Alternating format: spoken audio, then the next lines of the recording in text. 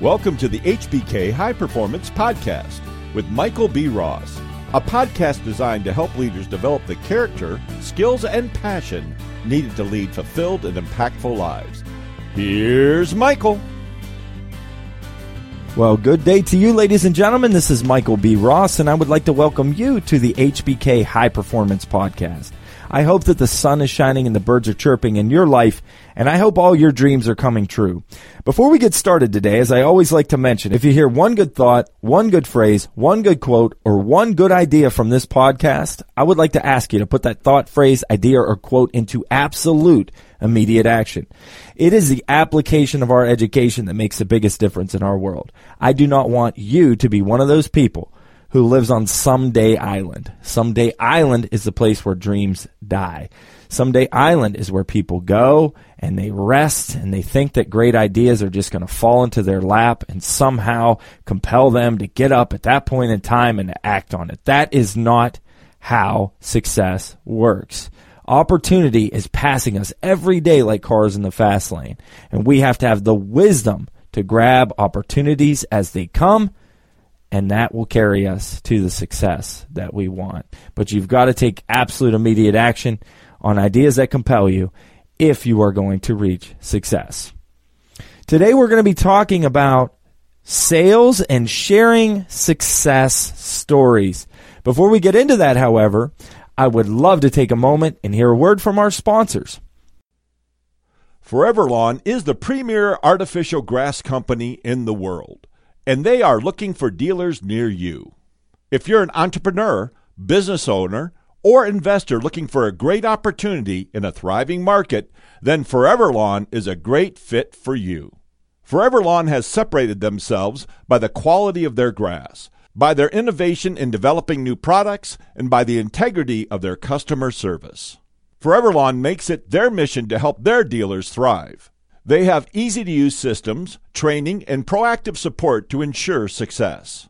Visit www.foreverlawn.com and click on the Business Opportunities page today for more information. So when I started my training and consulting business about 10 years ago, I was able to connect with an organization out of New Jersey that was a great up-and-coming organization. However, the business had kind of stagnated over the last 4 or 5 years, and they weren't growing, but they weren't going backwards. They were kind of staying the same with their numbers. And I had been referred to them by a mutual friend, and the owner of the business wanted to meet with me, so we ended up meeting at a conference together.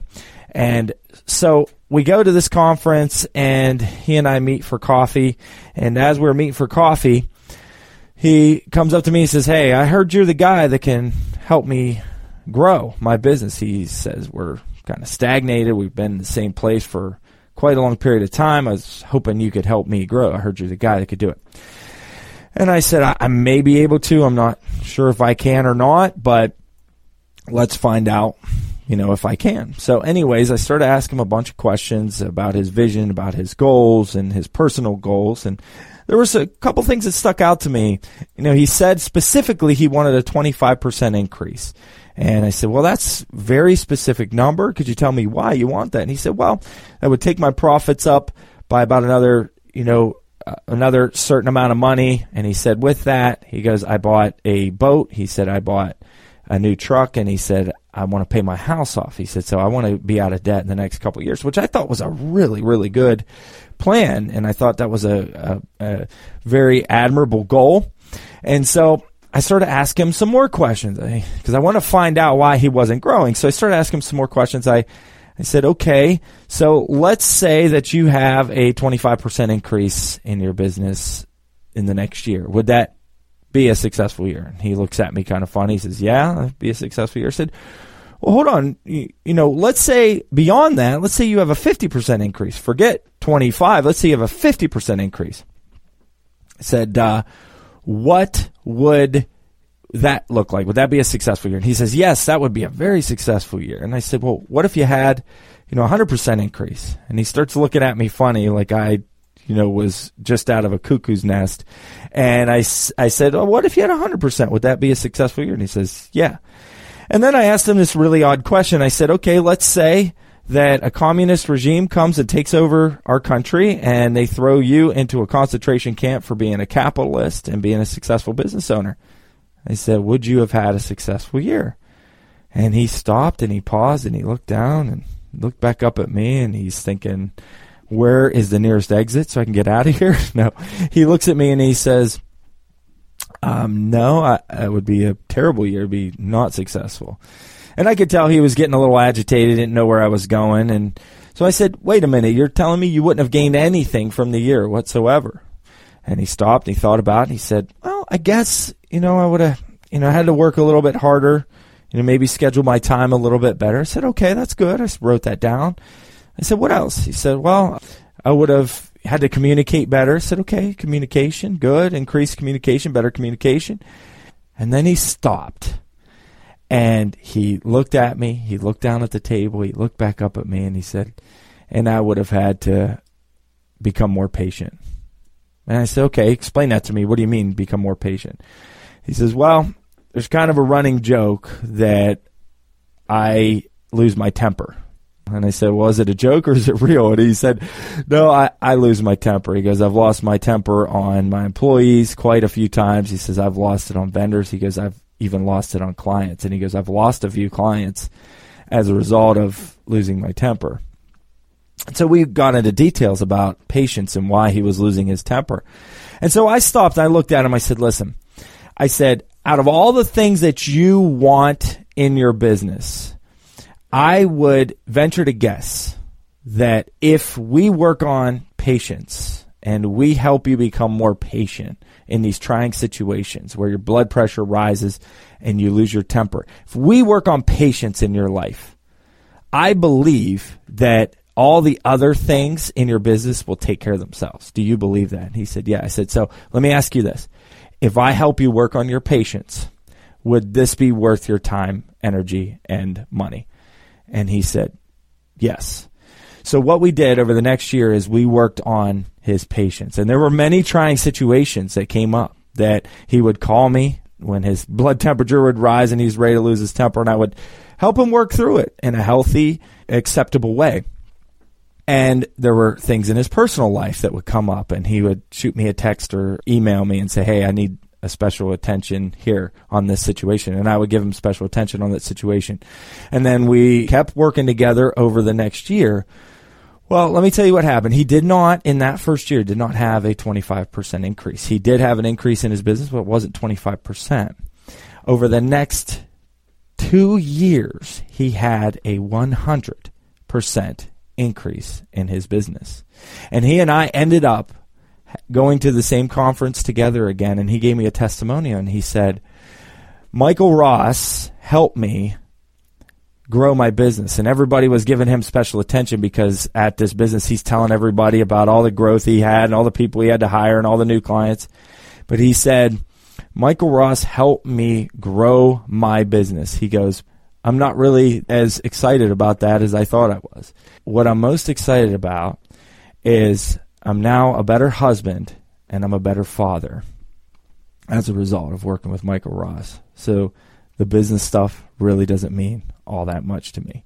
After that conference, I ended up getting pretty busy. A lot of people wanted to hire me to coach them and help them in their business. And really, at the end of the day, what I was there to do was help him become a better person. And I believe this, if you become a better person, I believe all of the things in your business and your life are connected, and business success is a result of being a great person.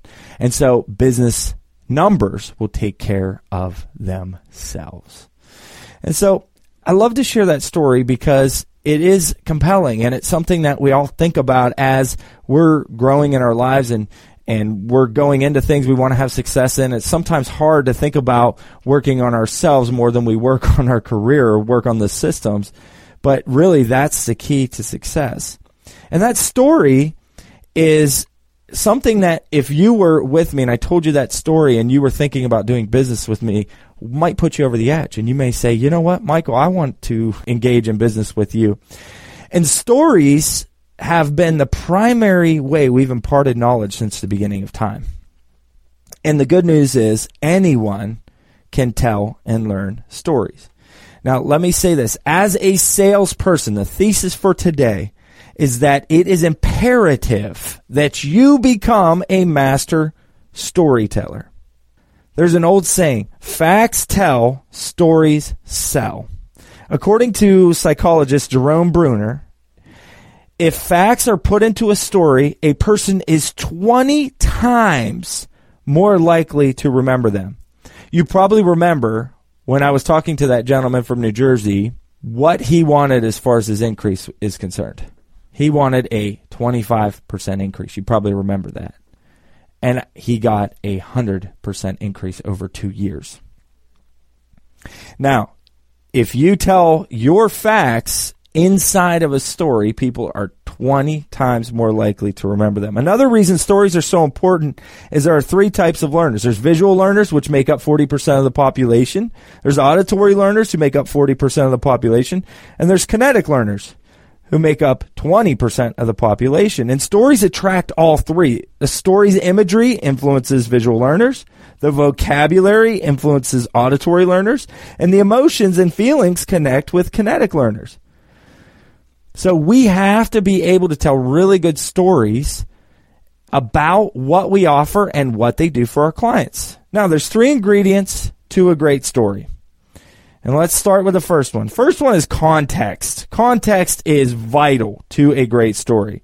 So when and where a story takes place, if you remember my story, it was at a conference. It's a few years ago. It was when I first started my business, so I said 10 years ago.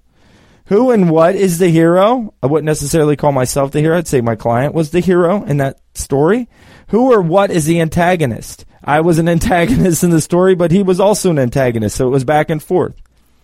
And then think about this. How can the audience relate? Well, in my story, everybody wants success. Everybody wants to grow. Everybody has felt like at some point in time that you're stagnant, that you're not getting any better, and you're working year in and year out, and you're not improving, and you don't know how. Everybody has felt like that before. So that's how my story relates. But always think, how can the audience relate? So the first ingredient to a great story is context. The second great ingredient to a great story is action. Now, when it comes to telling a story and you're talking about action, don't get caught into the details. What you want to do is say, what's the battle? What's the battle that we're facing? I know in my story, the battle was getting over the hump. I don't know how to grow. The battle is I'm fighting, I'm working hard, and I'm not getting any better. I'm not improving. I've been stagnant. That's the battle. And what are the successes and failures? So the successes of the person was that they were at least staying the same. They weren't going backwards. But the failure was that he was losing his temper over and over again with vendors, with clients, with employees. And he was losing people as a result of it. So that was a major failure. So action is number 2. Number 3 is the result. Who triumphs? What's the moral of the story? What action should they follow to reach their path to victory? So if I'm talking about that story, who triumphs? My client triumphed. He won. And by the way, he's still winning to this day. His organization is continuing to grow, and it's amazing. So what's the moral of the story is work harder on yourself than you do on your job. If you work hard on your job, you will earn a living. If you work hard on yourself, you will earn a fortune beyond your wildest dreams. I'm a better husband and a better father. That's wealth beyond your wildest dreams. You can't quantify that in numbers. Yeah, he had a 100% increase in his business. He didn't even care about it. Who cares about the money when I've got the greatest treasure of all, of being a great husband and a great father? So what action should they follow to reach their path of victory? Well, I hope after hearing that story that you work harder on yourself than you do on your job. That you look at the things in your life that are holding you back internally so that externally you'll see a manifest of that value out into the world. That's what I hope. So 3 ingredients to a great story is very simple. Number 1 is context. Number 2 is action. Number 3 is result. Now, here's some keys, really quick tips to becoming a great storyteller. Number 1, borrow them from others. There's nothing wrong with telling stories borrowed from other people. Gather stories. And that's the quickest path to becoming a great storyteller, is to tell other people's stories and even tell them the way they've told them. If you like the way somebody tells a story, just do the R&D department, quote unquote, rob and duplicate. Just take it from them and duplicate it. There is no corner on the market with stories, with great stories out there. Tell the story of George Washington and the cherry tree. Even though it's a fable, it's a great story. I cannot tell a lie. Tell the story of Martin Luther King Jr. and his dream. Tell the stories of the people who have triumphed in struggle and overcome all sorts of obstacles to reach success. Tell other people's stories. And then next, write them. To have original stories, you have to write them. G.K. Chesterton once said, reading makes a learned man, writing a precise man. So you want to write your stories out. Don't ever in your life believe the lie that your story is not compelling and not important. Everybody's story is compelling. Everybody has a unique story to tell, because our life is a story. Our life is a journey. Our life is something that can be used to compel others. I don't care if you look at other people's story, you think theirs is so great. Yours is too. So you've got to take the time, however, to write them down, to give yourself enough value to write them down. And then finally, number 3 is you practice. You've got to practice. When I started speaking and sharing my own story, and I stepped out in vulnerability to share my own story, I used to practice in the mirror. I would practice on an audio recording device. This was before cell phones had the audio recording features to them. So I would record them. I got a little flip video camera, and I used to practice on video. I practiced in the car. I practiced in the shower. I practiced while I was on the basketball court. I practiced while I exercised. I practiced all the time trying to share stories. And it's funny, people have said to me, you're such a natural storyteller. Well, I'm a natural storyteller who has practiced thousands of times. So just remember, if you are going to be a master salesperson, you need to become a master storyteller. So share success stories in your life and share the success stories of your clients. It's more rewarding to share success stories from your clients who have gotten to success as a result of your products and services. Make sure you share stories regularly, often, and become a master storyteller. I hope that this was beneficial to you today, and I hope you take these tips and you get high-performing sales in your business. Talk to you next time on the HBK High Performance Podcast. Be sure to take immediate action on the ideas that compelled you from today's podcast. For information about the courses, resources, and services available from HBK High Performance, visit hbkln.com.